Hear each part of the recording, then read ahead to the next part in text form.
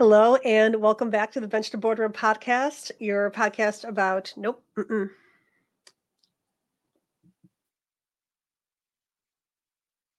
Hello, and welcome back to Bench to Boardroom, your podcast about transitioning from academics to industry.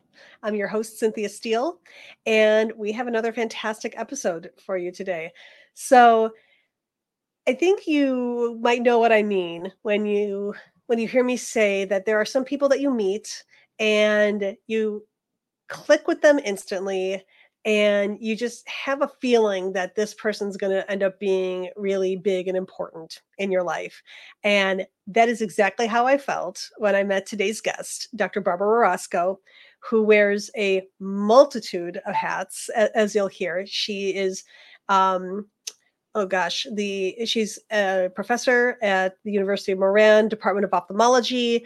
She's the chief medical officer at Cularis Bio, a drug development company for patients with glaucoma. She's also the chief medical officer for a company called My Eyes that sends out at-home tonometers, which is a way to measure eye pressure in your eye. She and her husband started a foundation that you'll hear about to honor their son Joseph, who had dyslexia and very tragically passed away as a young adult.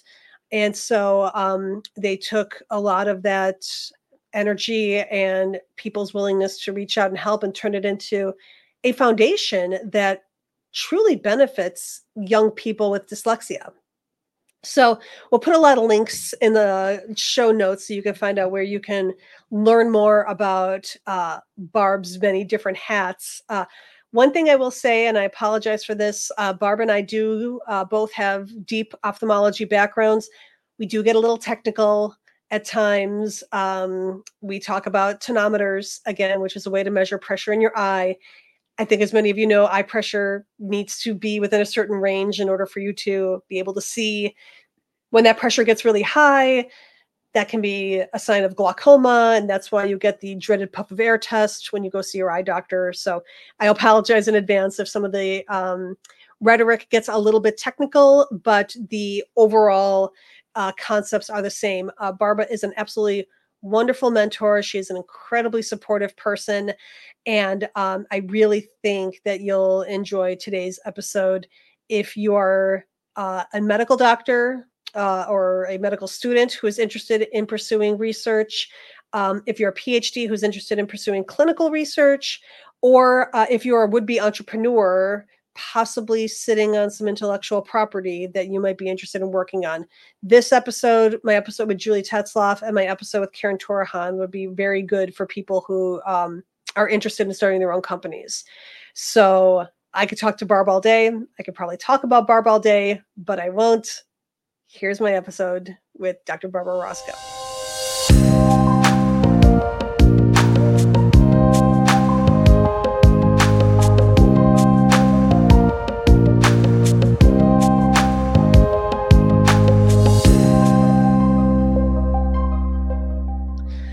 Dr. Barbara Roscoe, it is an honor to have you on the Bench to Boardroom podcast. Thank you, Cynthia. I'm so glad you. Thank you. I'm so glad you did this. I'm so glad I was asked to participate. So it's really an honor. Oh my gosh. So I have known you. Oh my gosh, has it not quite been 10 years, maybe? Me, at least 10 years. At least 10 years. Yes. Yes. Because how long have you been living in Florida now? We're going on 6 years. Okay, yeah. So back from when you were calling on me as an MSL at University of Utah. Yes, that's right. That's right. So it was obviously for those who don't know you, we'll have you introduce yourself in a second. But how I met Barb was actually as she just said, as my first MSL job at Bausch and Lomb, and I had this key opinion leader, this KOL named Barbara Roscoe, that I had to go visit, and thankfully I had a very wonderful colleague who said, "Oh, I know Barbara Roscoe, and no problem, I'll get you a meeting." And we just had the most wonderful, like, little coffee session, didn't we? Talking about research and glaucoma, and everything. And I was just, we've been friends ever since that moment. And it's just been wonderful to have you and have you Thanks. as a mentor, and a sponsor, and now a member, a guest on my podcast. Yes, and business colleagues, And right? business talks. Yes, absolutely. So why don't you introduce yourself to our audience? So thank you. So I always say, which hat am I wearing, right? So Barbara Roscoe. I'm Mhm, a glaucoma specialty trained ophthalmologist. mhm. I am a clinician researcher, an entrepreneur, a parent, a wife, chief medical officer, and a creative person. I think what I've learned about myself through the years is that I like creativity and I like to build things. And so my current role is I still see patients, as you know. So I have an academic appointment as an adjunct professor at the University of Utah, both in ophthalmology and biomedical engineering. And I think that it really enables me to do the best possible job I can from the drug development side. So, it's funny. People used to ask me, do I like taking risks? Because this, we'll probably get into it. My career path has not been a straight trajectory at all. But I think I get bored. I really think I need a lot of different aspects to fulfill me. And right now, happy to say that I've got a really good mix of things in my life that excite me every morning when I get up. That's wonderful. That's wonderful. Yes, we will definitely go into all of your hats because so first of all, you are actually the first MD guest that I Oh, have wow. had Oh, on this very podcast cool. because I want to focus on the transition from academics to industry, but I also don't want to negate any of the clinicians or clinicians in training who are industry curious and beyond just being a speaker on, or being a member of an advisory board. I mean, to actually get their feet wet in research and become part of a pharmaceutical or surgical or whatever it is infrastructure. But secondly, I think it's definitely another career path that perhaps people in medical school and in residency don't necessarily think about. So I guess, yeah, let's start there with you. So you grew up as the child of, of an eye doctor, Yep. right? So did you always know you wanted to be in ophthalmology? I always knew I wanted to be a physician, Okay. ever since I was little. And I knew ophthalmology the best out of all the subspecialties and or the medical fields just because of being involved with my dad. And it was funny because my brother's also an ophthalmologist, so he's a retina That's right. specialist. And I was in high school and I was like 16 or 17 and I wanted to make some money. So I said to my parents, I want to take a job at Dunkin' Donuts, waking up and making donuts. There was an ad back then, probably when you were maybe not even born. And it was time to make the donuts. And it was like 5 o'clock in the morning. And my Yeah. parents just said, there's no way, A, that you're waking up at 5 o'clock in the morning to make donuts. And my dad said, better yet, I'm going to put you in the lab. So I was in high school and did not really appreciate what he actually did for my brother and I, but he put us in the lab at Columbia and we learned electron microscopy. So I was actually doing electron microscopy as a high school student and then got my name on papers, which is also why I never changed my name. So I was Barbara Roscoe with publications back ever since the 80s. And Wow. that really enabled me to, it enabled my trajectory right into medicine. It definitely helped me as I was applying. And that was my first entree into research, but I got to know ophthalmology. So when I was in medical school, I actually put it last as my electives because I said, let me look at everything else first. I don't want to be Mhm. biased towards ophthalmology. Sure. But I still remember the minute I looked with an ophthalmoscope at the back of the eye and saw the optic nerve in the retina, and I was like, oh my God, this is so cool. And I was hooked. And even my brother tried to get away from ophthalmology. He tried to do orthopedics, but he ended Mhm. up in ophthalmology. So somehow my dad had this very strong influence. And in fact, my kids, when they were little, they used to ask my mom if she was an ophthalmologist as well, because it seemed like we were all ophthalmologists. Yeah. There's as a total aside, my dentist, like gum specialist, I don't even know what they're called, and the person who just did my root canal, all of them belong to the same family. Like Really? two people, two dentists married, they had three kids, they all became dentists and they all married dentists. Oh, And wow. so, and I asked them, I said, well, first of all, what the heck is Thanksgiving like in your Yeah. family? I think I can assume. But secondly, like I tell her all the time, one of your grandkids is going to become an artist. Like that's going to be, or they're going to want to go into theater. Like there's going to be at least one rebel amongst your Yes. grandkids. And she was like, oh, I don't care. It doesn't matter, but the two of her kids that I've met, I asked them, like, didn't you want to rebel? And they said, I Yeah. don't know. We just all thought that teeth were really cool. And it wasn't like their parents pushed them in that direction. It's just they think that teeth are cool, which good for them because I think teeth are disgusting. I do. But I do too. And there's but a funny lot because of there's people a think lot of eyeballs are what? disgusting. A lot of people think eyeballs are I was disgusting. just going So to say that when I was a resident, I mean, the general surgeons, they didn't have an issue, in the trauma room with open bellies, but they could not look at an open globe. Like that was just grossing them out. It was very funny. But it's interesting because sometimes I wonder why, why did I go into ophthalmology? Besides finding the eye so cool, I love the fact that it was a marriage between medicine and surgery.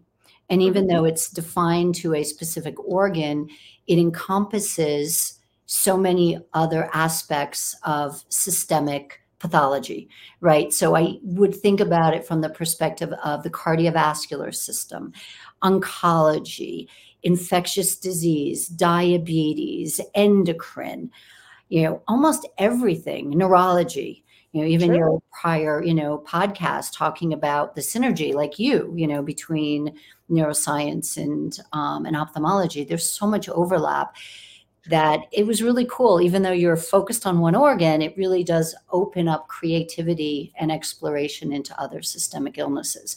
And I think Yeah. that's how I address my patients too. I look at the whole patient, which sometimes we get so micro focused in one aspect that we forget that this is a patient sitting in front of us. It's not just we're not just looking at an eyeball, so to speak. Yeah. I know, absolutely. Out of curiosity, if there's anybody listening who's considering where they want to rotate or what subspecialty they might want to go into, do you ever meet not met residents, but do you ever meet any students who ask you how does one even go about picking that? Because, for example, I know my sister works with a lot of medical students, and she's given them Myers-Briggs tests Yep. to look at what their personality type is, and maybe the joke is, of course, if you hate patients, then maybe go into radiology or pathology or something Yep. like that. But do you have any advice for?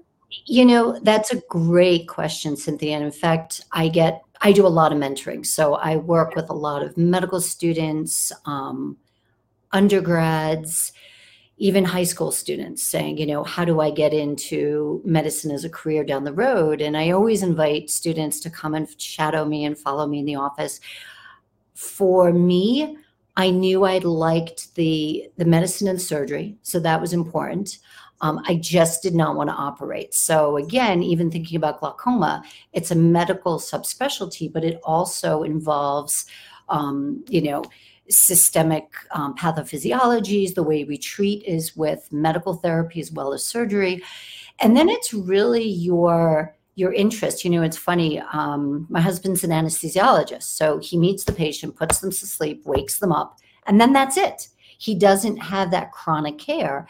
Glaucoma patients, macular degeneration patients, they are chronic patients. And a lot of times there's not much you can do, but you're there for them. So you almost become that comrade, you become that social worker. You're helping them navigate a loss. They're losing vision. And a Sure. lot of times they just want to have someone who cares for them, not necessarily cure them because they realize they can't be cured. I knew my temperament. I knew I could not do oncology. I could not have patients die on me. I once asked a really dear friend of mine who's an oncologist, and people loved him. He was just great. And I said, how can you do this? Like how? And he said, I don't look at it from the perspective of my patients dying. I look at it as how much more life can I give them? And I was like, wow. And I think a lot of times I look at glaucoma that way.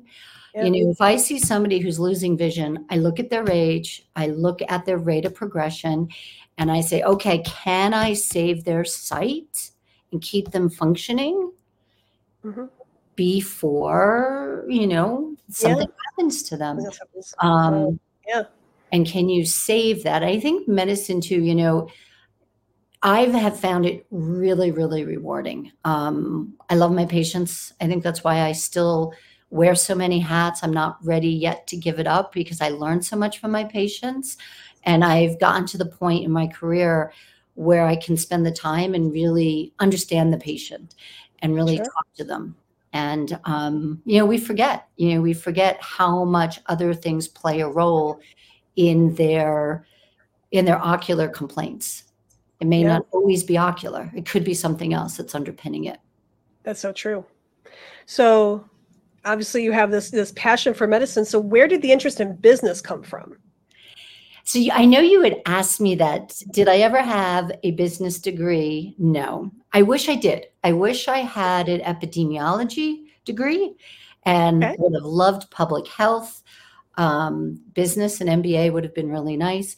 It's funny the way I got into industry. So I don't have a PhD. Right. That's another thing that I said that I do not have. I have an MD. I have a clinical background, but I think I was always inquisitive. And I started doing clinical research and was the principal investigator back in the early 90s, which was the heyday of the prostaglandins. So I was running the phase 2, phase 3 for Lumigan. I was running the Alpha-GAN P phase 3. I was running the COSOP study. I was running some phase 4s and the memantine study. And I sent my CV around. I was in private practice in Long Island after having done my fellowship in glaucoma at Cornell.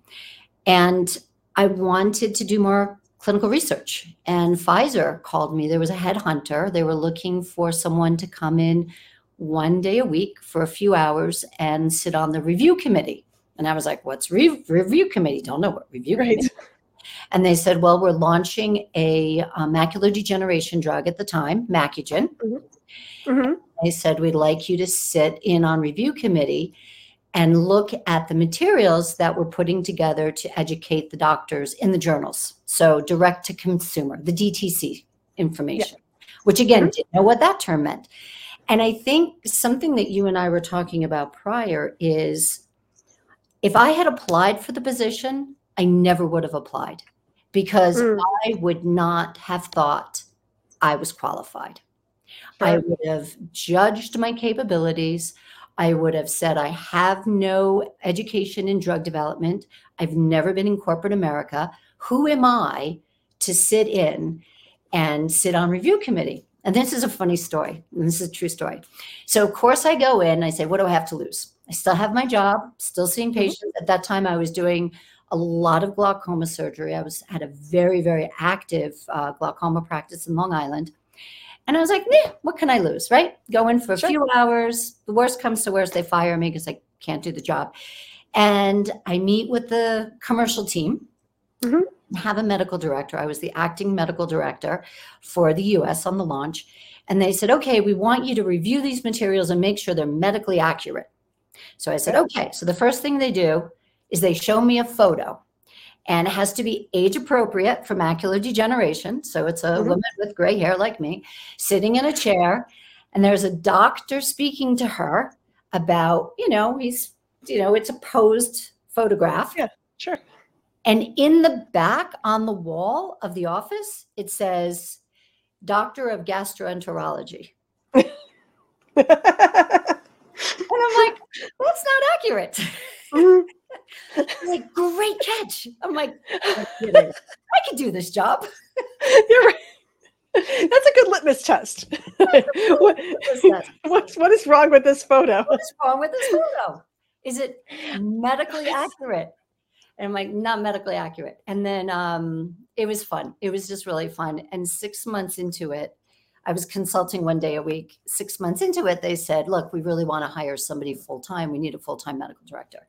And at that point, I said, okay, I really enjoy what I'm doing. I was pregnant with Christina. So Mhm. we had to go back and get the babysitter, get the nanny. And I walked away from my practice and went into Pfizer full time as the US medical director and just Wow. loved it. I think it was such a trajectory. It was such a learning curve. Like, going, Yeah. from an academic lab into Makes sense. industry.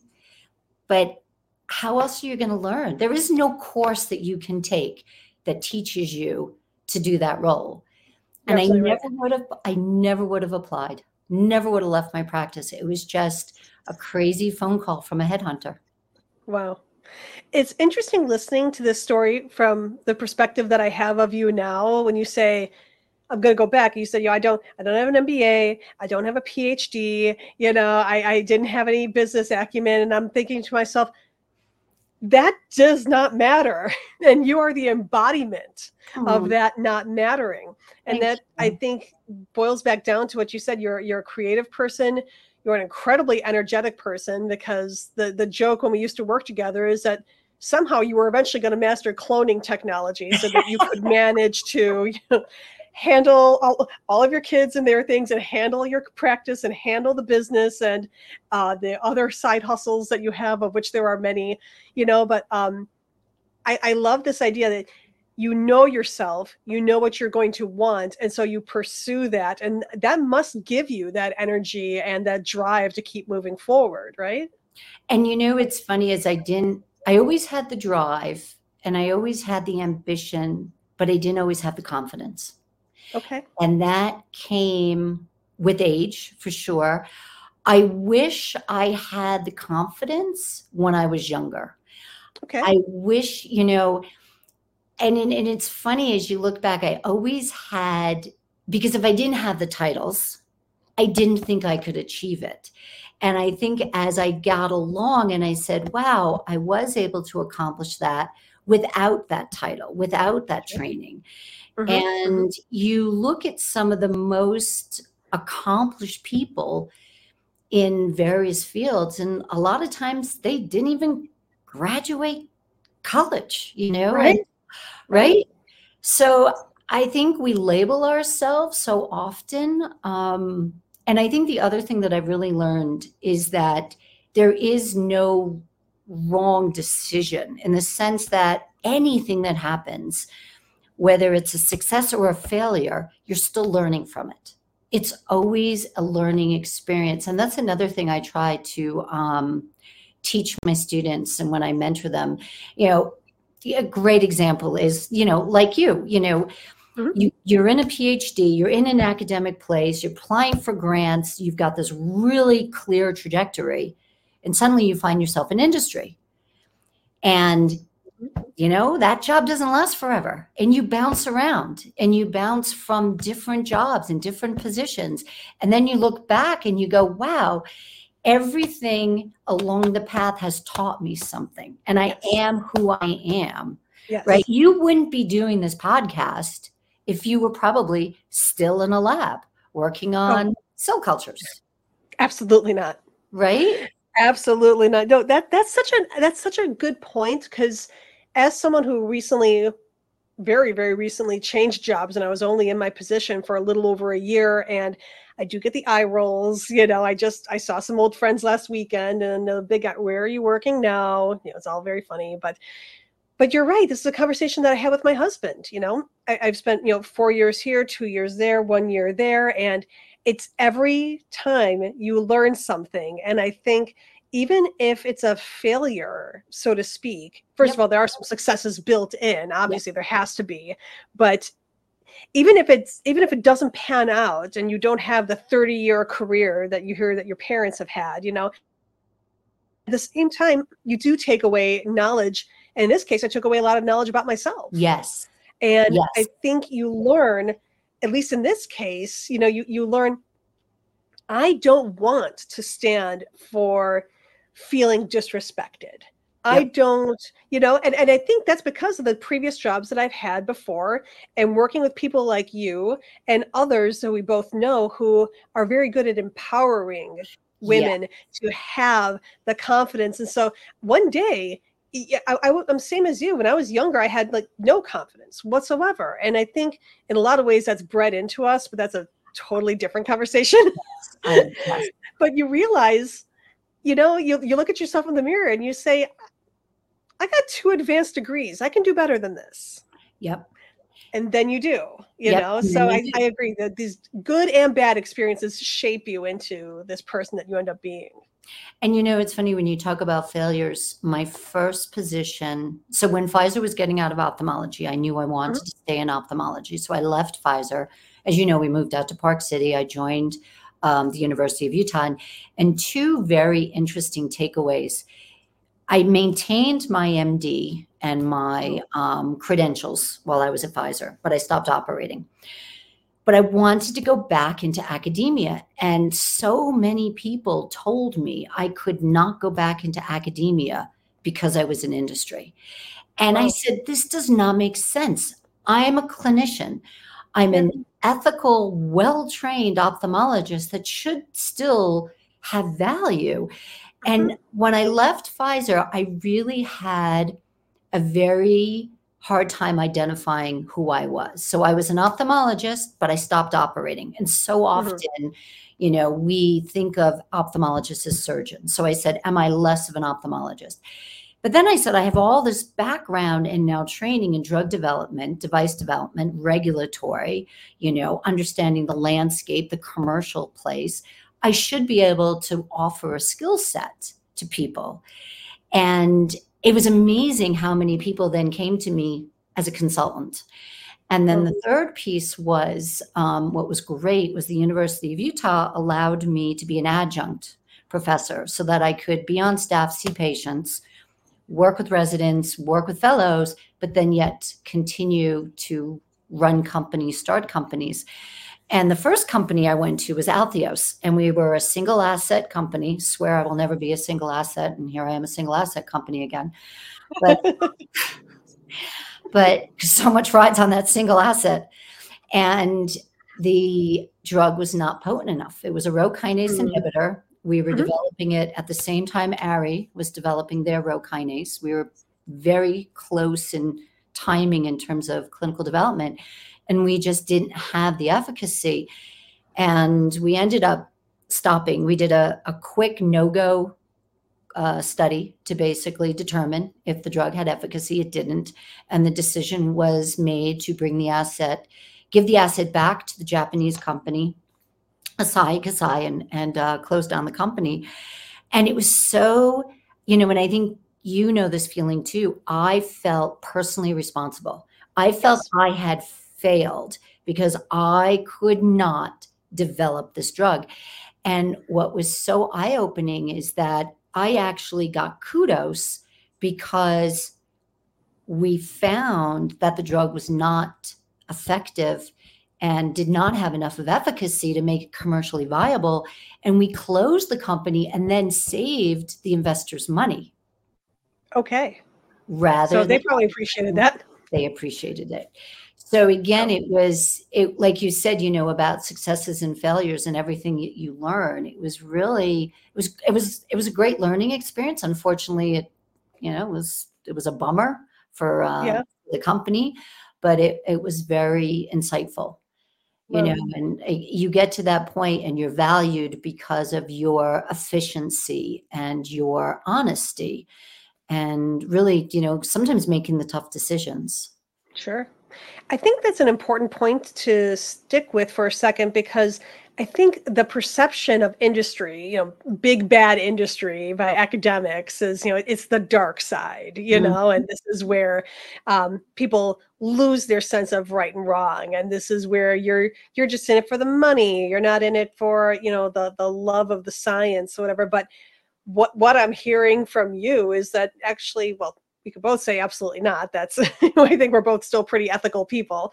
But on top of that, sometimes having that attitude of, no, I'm going to do what's right. I'm going to follow the science, where it's directing us to, and I'm going to be the one to have the tough conversation and say, this investment is not going to pan out.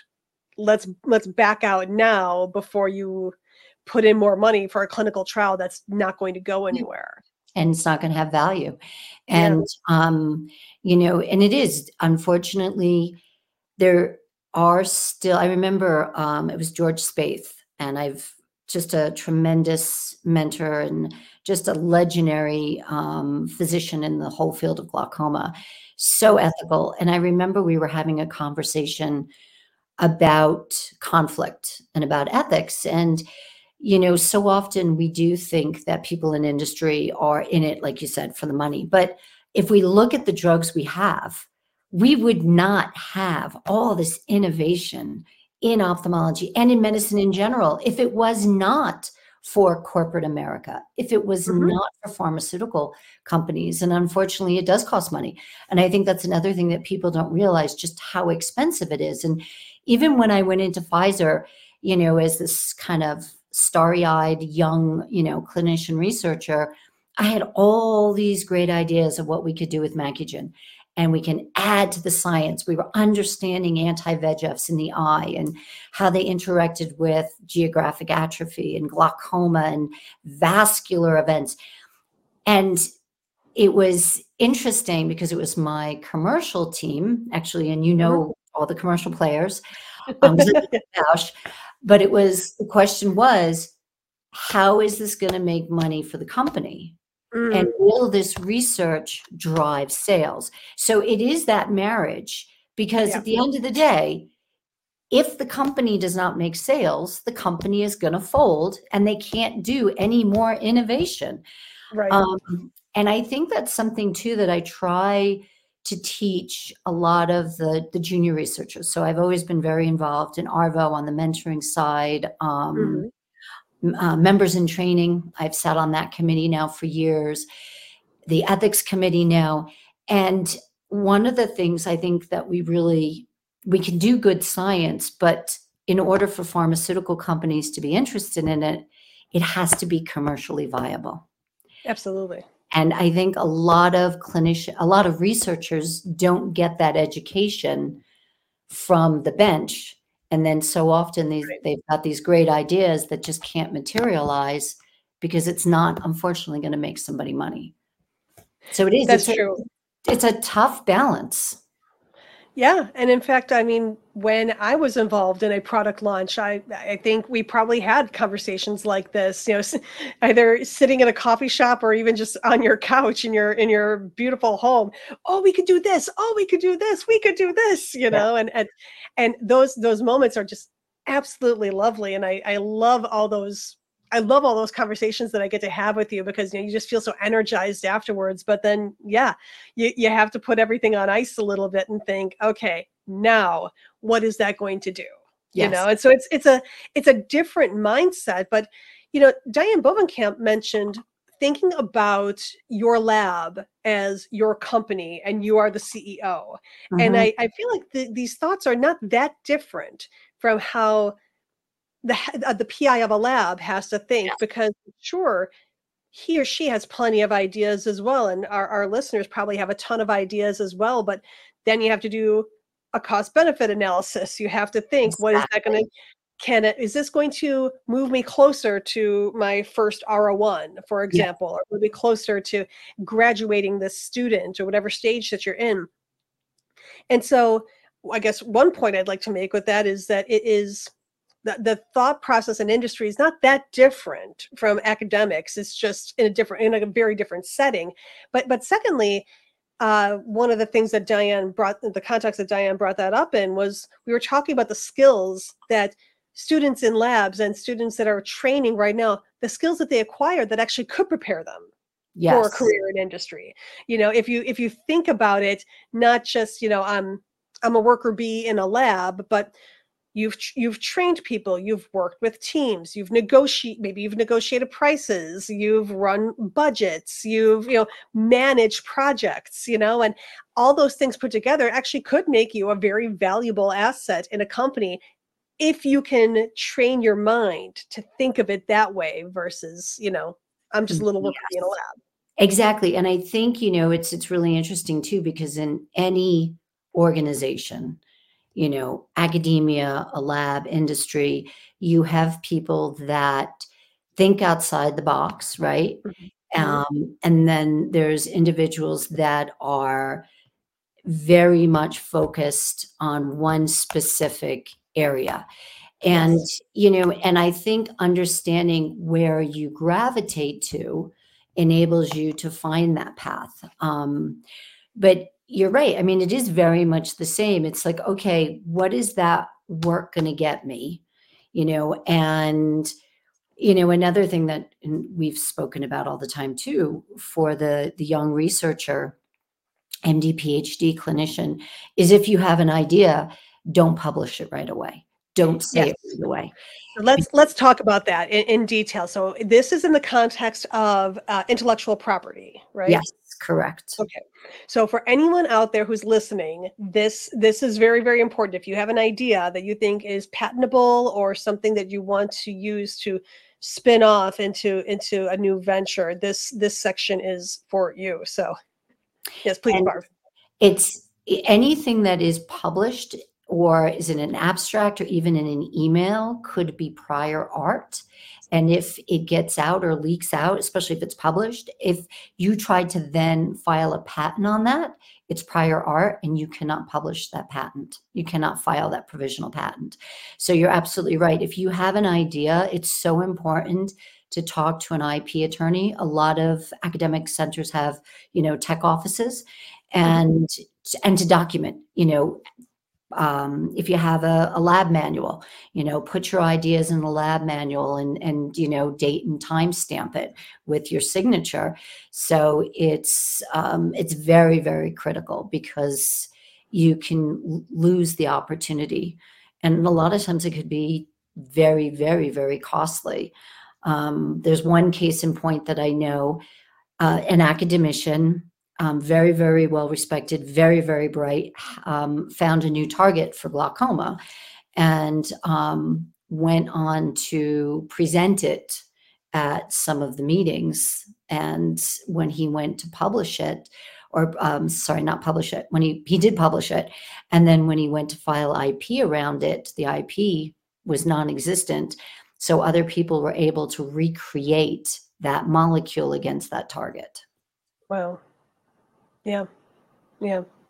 So that was one thing that I took away from working together with people who are doing drug development is if there is something that you are working with, be it a new molecule or a mouse model or anything, anything new. Yeah, Even talk. mechanism, even Mhm. a mechanism of action, if you find I love the story, and I don't know all the specifics, of Murray Johnstone. Love Ah, him. And yes, it turns out he holds the patent for lash growth on prostaglandins. sure And does. again, there's a perfect example. It was found as a safety concern, Mhm. right, on the prostaglandins when they were being developed.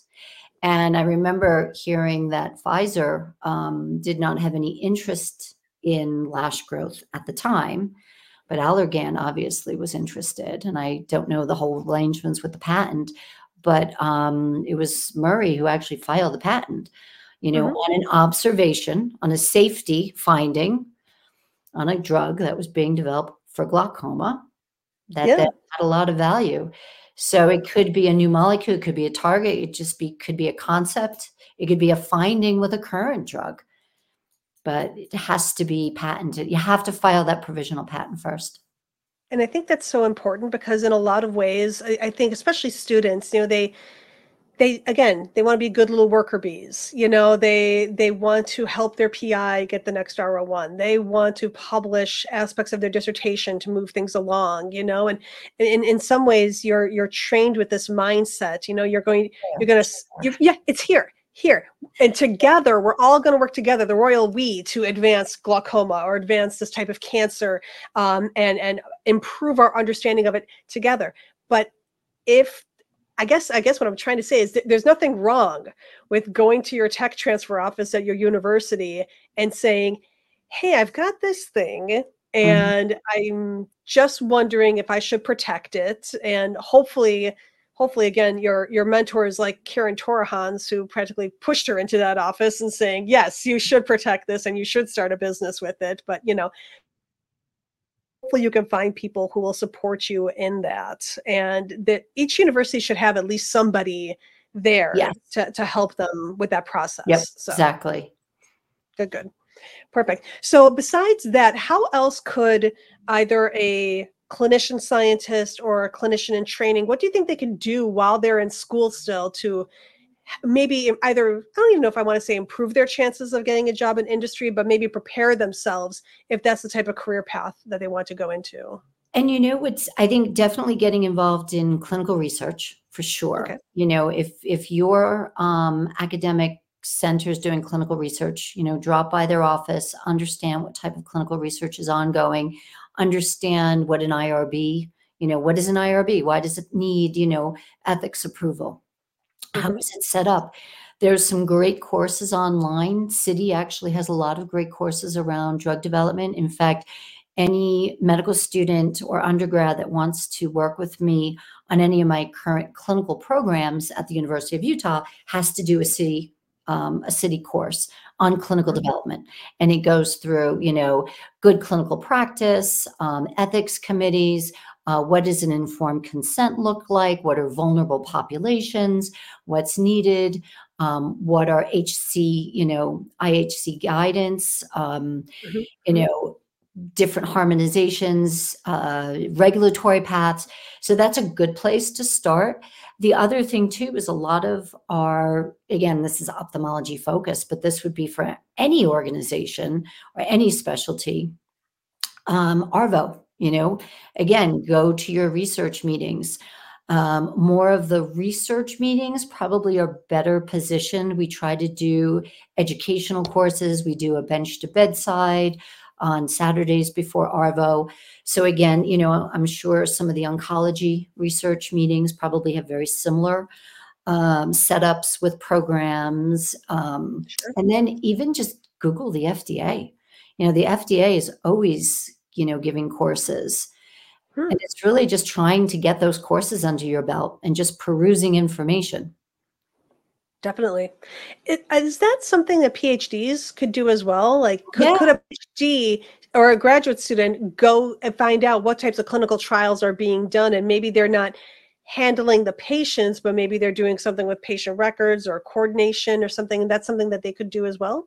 Yes, absolutely. And even Okay. public health, epidemiology. When you True. think about, let's just, take I think there is a lot of opportunity if people are drawn to device or drug development from any field. There's a lot of opportunity. You know, one of the things, and just spinning off of this, but one of the things that you and I have talked about in the past, Yes. right? And how many times have we gone to seminars where you watch a student get asked a tough question, and rather than just saying, "Oh, that's a tough question, I don't know, I have to get back to you," they dig back in their memory and they try to come up with something. So how do you eat a nice big slice of humble pie and say, "I don't know this and I need someone to teach me"? And I think Mhm. I don't know I'm not sure if I answered your question, but I think you have to be okay with not knowing all the answers if you want to be that bigger picture person. Sure. That makes sense, but also I think it just comes down to understanding that you can't possibly No. know everything.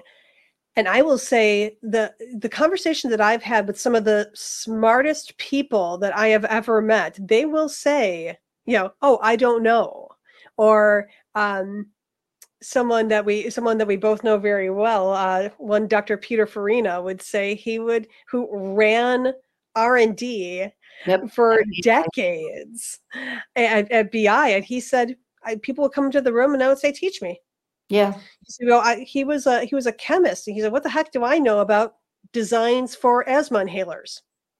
Nothing. Yep. So someone needs to give me a crash course in." designs and prototypes and why this small change would make a big difference and why this is something that, again, going back, how is this going to make things more lucrative for the company by making it easier for patients, delivering more accurate dosing, anything like that. And I always think about him saying that because, again, you look at people and you say, gosh, they know everything. They're so So smart. smart. And Yep. but I think in large part it's because they're willing to say, I have no idea. You tell me. Teach me about it. I think that's amazing. And I think that's something too, my interest in IOP fluctuation and these spikes that we're now finding in the mornings with, home monitoring. And so often my patients will ask me, well, why is it spiking at this point and not then? And I'm like, I don't know. I said, right now we're sort of at the cutting edge of trying to understand this. And you're Mhm. actually teaching me. I said, you are Right. the one that's teaching me, because we don't know all the answers. And again, when I first came out of medical school, I felt like I had to have all the answers because if I didn't know the answer, then I was not, a well-trained ophthalmologist and the patient would not trust me. And now I realize that I don't have all the answers and I have a very low threshold to tell a patient, look, this is what I'm thinking. I'm not sure. Let's get a Mhm. second opinion. Let me ask my colleagues. I'll get back to you on this. And I think they really appreciate it because you're open to ideas, but yeah, you don't have all the answers. Mhm. And there was something else I was going to say, and now I forgot. Oh, that was the other thing you started to talk about too, which I think is so important when you were talking about Peter, is why is this important? So we may have a great idea, we may have a novel new drug, a new device, but at the end of the day, what unmet need is it fulfilling?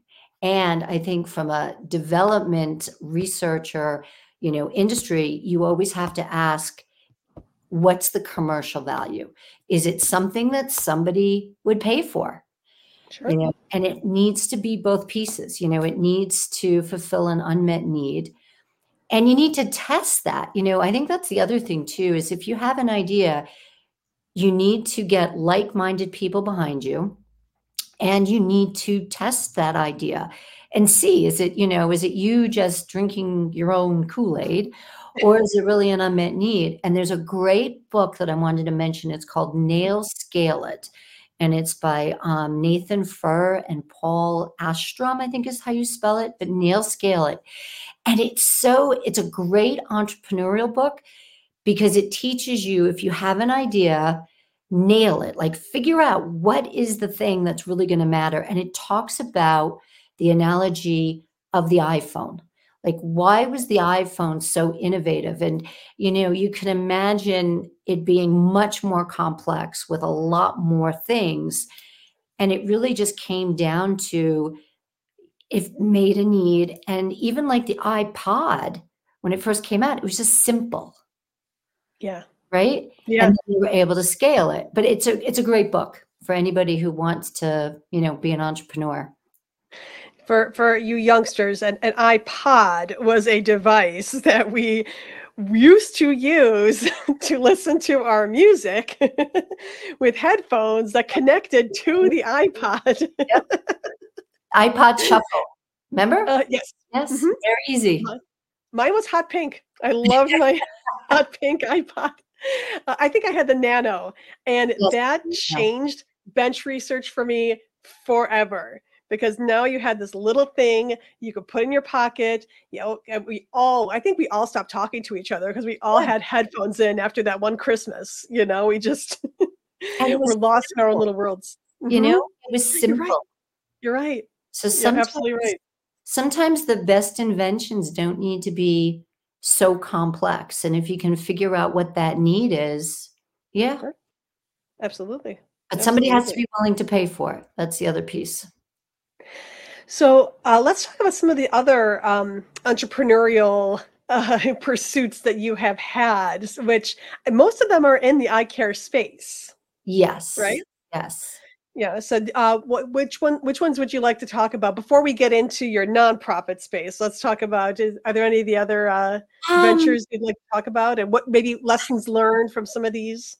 you know what? Again, just a huge learning. At the end of the day, no one had any doubts that the product would not work. And it actually was just shown to heal persistent corneal epithelial defects, but Okay. it's sitting on the shelf, fulfills a Yeah. huge unmet need, but will never Hmm. get developed, and the patents are going to expire. So that was a very interesting learning.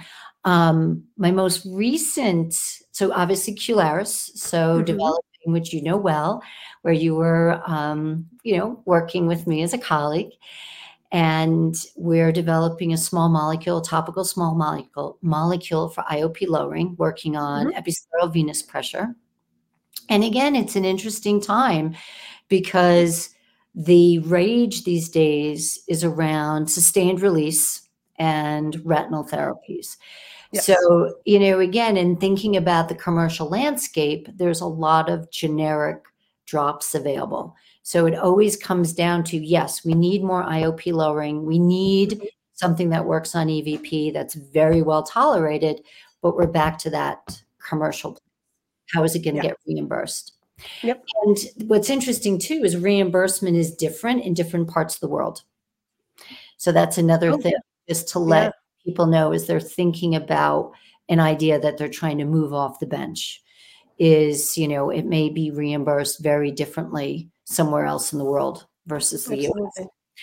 And then the most recent actually is My Eyes, which is completely different, still in ophthalmology, but there we found an unmet need for getting the eye care home into patients' hands, even Hmm. on a rental basis. So the Yep. eye care home is a device that measures IOP that you can use at any point. It's based on rebound tonometry, and currently patients can't buy it, so they would have to get it through their doctor's office. But we realized that patients, even for a week, could get so much information from using this device that it was so impactful because, as it turns out, looking at the literature, and we're publishing a paper on this, I put together a whole consensus panel, talk about trying to move the needle, that fluctuation is an independent risk factor for progression. But we never talked about fluctuation. We only talked about peak IOP in the office because we never had a good way to measure the fluctuation. And Absolutely. what we've been learning from the device in terms of IOP spikes that occur outside the office, and that's why I now call it, normal. What is normal? Is just Hmm. incredible information. And I've been able to pick Yeah. up huge spikes in patients into the 30s when Mm. they may be 18 and 19 in the office on no treatment. And you really Mhm. start to have the discussion. Do you want to go on eye drops? Do you want to do an SLT? Should we act now? Because otherwise we're just waiting for damage. Right. So we're working with eye care to get it reimbursed, to get insurance coverage for it, a HCPCS code. But it really, I just stumbled upon an unmet need because Yeah. of the patient. And I want to back up a little bit to talk about Cularis, since that's one of the big ways that we know each other from. But the first presentation that I ever saw your CEO, Thorane, too, do, oh gosh, it's almost 30 years ago now, isn't it? Early Um, yes, almost 30, yeah, isn't that almost crazy? 30 years Yeah, ago. And when those came out, as Barb mentioned earlier, it was revolutionary. It was this huge, huge thing. And then there was nothing. There was not much in the way of pharmaceutical intervention. Plenty of surgical innovation happening, but not pharma. And so, the CEO of this new company gets up in front of a lot of really smart investor types and clinician scientists and everything at this meeting that we're at in San Francisco, and he says, "We created a new eye drop. Why should you care? yeah, Why do we even need a new eye drop?" And he spent 5 minutes saying, "This is why this drop will make a difference." And he won the best pitch yep, award, as I recall, that year, yeah, he did. because you have to, as Barbara's saying, you have to identify what your unmet need is. And the other thing that I like about your My Eyes story is, it's you making an observation and others making an observation. And then when you get everybody together in a room to discuss, and you realize this is probably more pervasive than we think. This is much more of an unmet need than we think. It's something that I want to emphasize to the listeners, to say both of these stories reflect what happens when you get key stakeholders together in a room. Yes. And you start talking, and it just goes back to the benefits of collaboration. And when you meet new people and you talk to people and you say, this is why I think this is important. For this podcast, I basically just asked my nieces and their friends, would you listen to this? And they said, sure. And I really hope they are. But I think when it comes to a new venture, when it comes to anything new, it's important to go to meetings, talk to people at your posters, meet other people at posters and say, you're seeing this too, I'm seeing this. And, then you can start collaborations like that. So the one thing that I could say about you, Barb, is you're phenomenal at helping people make connections. And so let's talk about some of these connections that people can make and where they can meet other like-minded people.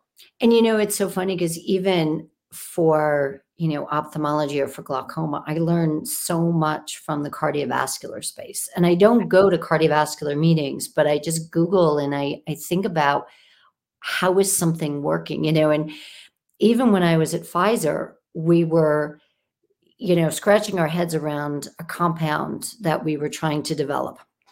And again, it was for glaucoma, and it was having some pro-inflammatory findings and epithelial irritation, but it was really pro-inflammatory. And all I did was just Google the class of compounds and saw what it was doing as a drug or a molecule elsewhere in the body, this class. And I was like, it's causing inflammation elsewhere when it was given for some other thing. And I'm like, of course this makes sense. But I think we can learn so much by exactly that, keeping an open mind, looking at other therapeutic areas, looking how things carry over, and then just being open to conversations, because you'll never know. And again, getting back to My Eyes, it was really funny because the way we started, and I think I told things heart rate monitor. At a heart rate monitor. So the two things I take from this is, one, there's nothing wrong with finding ways to get patients more access to more of their own data. I mean, my Apple Watch can apparently do an EKG. Yes. Yes. It can tell me if I'm in REM sleep, and so I think patients are very open to that. But the other thing, I want to go back to this concept of the IOP fluctuations, because it was, I believe, like cell and molecular biologists who actually took that observation in patients and said, okay, let's take some of these cells that grow, that live in the back of the eye, let's put them in cell culture and expose them to different atmospheric pressures. And they did this beautiful experiment where they elevated the pressure for several minutes at a time. And then they measured gene expression. And then they did it again and raised the pressure, lowered it, raised it, lowered it, raised it, lowered it, and measured the genes. And those cells that weren't exposed to a steady state high pressure reacted so differently when they were exposed to intermittent high and low pressure. And it's just like, I'm sure we all know people who have just a steady state baseline low blood pressure, and you can survive like that. Your body can adapt to that, or whatever steady state you're in. But if conditions constantly change, and you're never going to really feel well. Or someone like you who lives in a mountain town, you go down to low elevation and then back up into the mountains, and then low elevation back up into the mountains. I think you always feel like you're going to die. But if you stay up there for a few days, you do start to adapt. And just talking about something else you said in terms of getting information from other people. And ophthalmology is really cool because we have so many biomedical engineers that come from biomedical engineering into ophthalmology. And I started asking the biomedical engineers exactly that question. If you take a tissue, let's just say the optic nerve, and you keep it at pressures between, you're exposing the optic nerve or any lamina cribosa or any tissue to pressures between 22 and 24. Like, let's Mhm. just say, or 24 to 26 or 22 to 26. What's worse? Is it worse to go from 10 to 18, go Mhm. 10, 18, 10, 18? Or is it worse to go 24 to 26? And they said, oh, absolutely. The 10 to 18 puts a lot more stress on the tissue.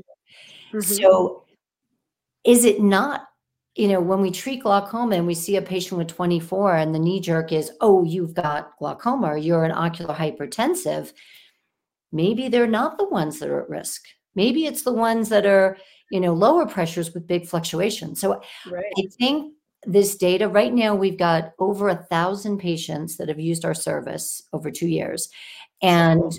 it's so cool. And we've got a collaboration between Moran and Wilmer looking to identify, the phenotypic parameters and just characteristics of different people with different glaucoma and who fluctuates and what therapies work. So it's pretty cool. It's fun. Yeah. That's my creativity side of me, learning. I Yeah, like right? to learn. And I will say whenever I speak to biomedical engineers or whenever I look at their posters, it looks like the Matrix to me. It's just a bunch of characters and it makes absolutely no sense to me. And so I have no problem saying to any of those folks, okay, I need you to explain this to me like I'm an eighth grader. Yes. What do these equations mean? And why should I be interested in this? Yep. Because I do not understand. And I will say, I've never met a person who has rolled their eyes and said, "Ugh, I don't have time for this." I think if people show a genuine interest and Mhm. not just an interest in your work, but an interest in actually understanding your Yes. work, that I think anyone's open to it. So that's a little nugget I would like to leave everybody is don't be afraid to ask. And it's probably not a dumb question. So don't do that thing where you say, this is probably a dumb question. Just admit, I don't know this. Please explain it to me. Can you please teach me or explain it to me like you would to your elderly parents? And I people are always willing to do that. And I think it goes back to what you said before about how do you create that team? And it is saying, I don't know this topic. I don't know this. Like, Yeah. come help me, explain to me. How does this fit together? But yeah, I think it's all about networking. So often we get so micro focused, and that's not, you need to be out there discussing. That's why team meetings is so effective. Why do you put a group of Mhm. people together? Why do you put an advisory board together with a lot of different, insights? Why do you have diverse boards? Yep. Yep. Absolutely. So let's switch gears a little bit because as we talked about, you wear a multitude of hats from raising a future Olympian and being an ophthalmologist and running companies and starting your own ventures. Do you want to talk to us about the foundation? Sure. So in the last few minutes, it's funny, I have not, of all my kind of endeavors, this one has been probably the one that I don't talk about the most. And I recently just made it more visible on my LinkedIn because we got an external validation from Charity Navigators. So it's very And emotional. you, of course, and you give scholarship money Yes. to children with dyslexia, right? So right now we knew we were giving the financial support and we thought that was sufficient. But what we realized in 9 years is that our kids were still failing and dropping out of college. So upwards of Mm, 1/3. And as you can imagine, if they don't realize what accommodations they need, if they don't realize that they should go to smaller colleges, if they don't realize that they could start at a community college and then go to a regular college to, increase their likelihood of success. So now we do mentoring. So we do mentoring, which has kept our kids in the program and kept them in school. So we decreased our dropout rate to near zero. And the kids stay in the program and now they go on to be mentors. So we've got the mentees becoming mentors and giving back to the freshmen coming into the program. And then we do a lot of resources, education, webinars. So as we've heard it, the kids tell us, they feel like they're part of a community. They're part of a community of people that get them and understand them, and perfect strangers who believe in them. That's amazing. You have a really beautiful and admittedly very emotional TED Talk that's out there to talk about the origins of the foundation. And obviously, we won't go into that. But one of the things that you pointed out that I remember my husband and I watched this TED Talk, and he looked at me, and I think I told you this at the time. He looked at me and said, "I think I might be dyslexic," because he all he knew is that he hated to read, Yes. and his handwriting is abysmal. I mean, I'm not telling any secrets. His handwriting is Spelling. abysmal, Spelling. and spelling is abysmal. Yeah. Yeah. I have to proofread everything that he puts out into the world because and no offense, but if anyone sees any of my posts on Instagram and you see odd misspelled words, I did not post that. You will see later the spell checker has come through and corrected. But anyway, he's a brilliant guy, Yes. but the way he takes in information is he listens. And He listens to podcasts and YouTube, yes. and that's how he learns And rather than reading. and that's exactly what we're trying to teach our kids. If you're going to go into college, don't take a lot of classes that have you reading all these books. Ask for podcasts, ask for books on tape. There's so many accommodations. Get half time on testing. And it's interesting too. Then from my TED Talk that I'm also dyslexic, but I wasn't as severe as Joseph. But the same thing, my spelling is terrible. My handwriting is terrible. The joke is that Lorraine has asked me to be the secretary at our board meetings. It's painful. It's so painful. But yeah, and you learn to compensate. But yeah, I always had support. Joseph had support. So we really wanted to help so many kids who don't have the support. And we get over 250 applicants a year. And it's just heart-wrenching because still to this day, there are kids that are so smart, so gifted. All they want to do is have an education, and they're constantly being told, you're not trying hard enough. Just basically, you don't. They're being brought down rather than built up. Yeah.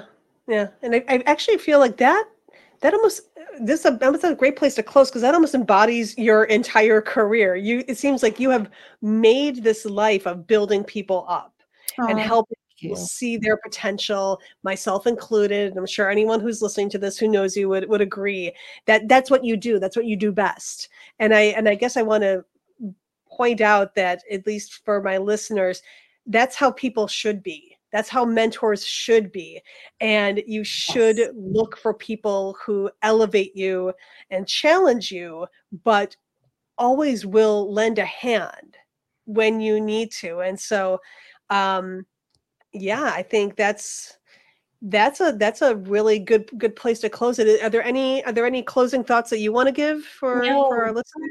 No, but thank you. I always say I'm sort of the Pollyanna. I definitely see the glass half full and the potential. And you're right. I think you're going to make me cry. I think I do see. Sorry.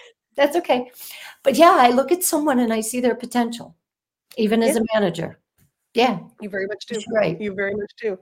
And you were the one who reached out to me and said, I think you could do this role that is in this new company that I'm starting. And then when I found my next role, and then ultimately my next role, I mean, you were one of the first persons I thought of to say, I want to talk to Barb, and I want to see what she thinks about this, because you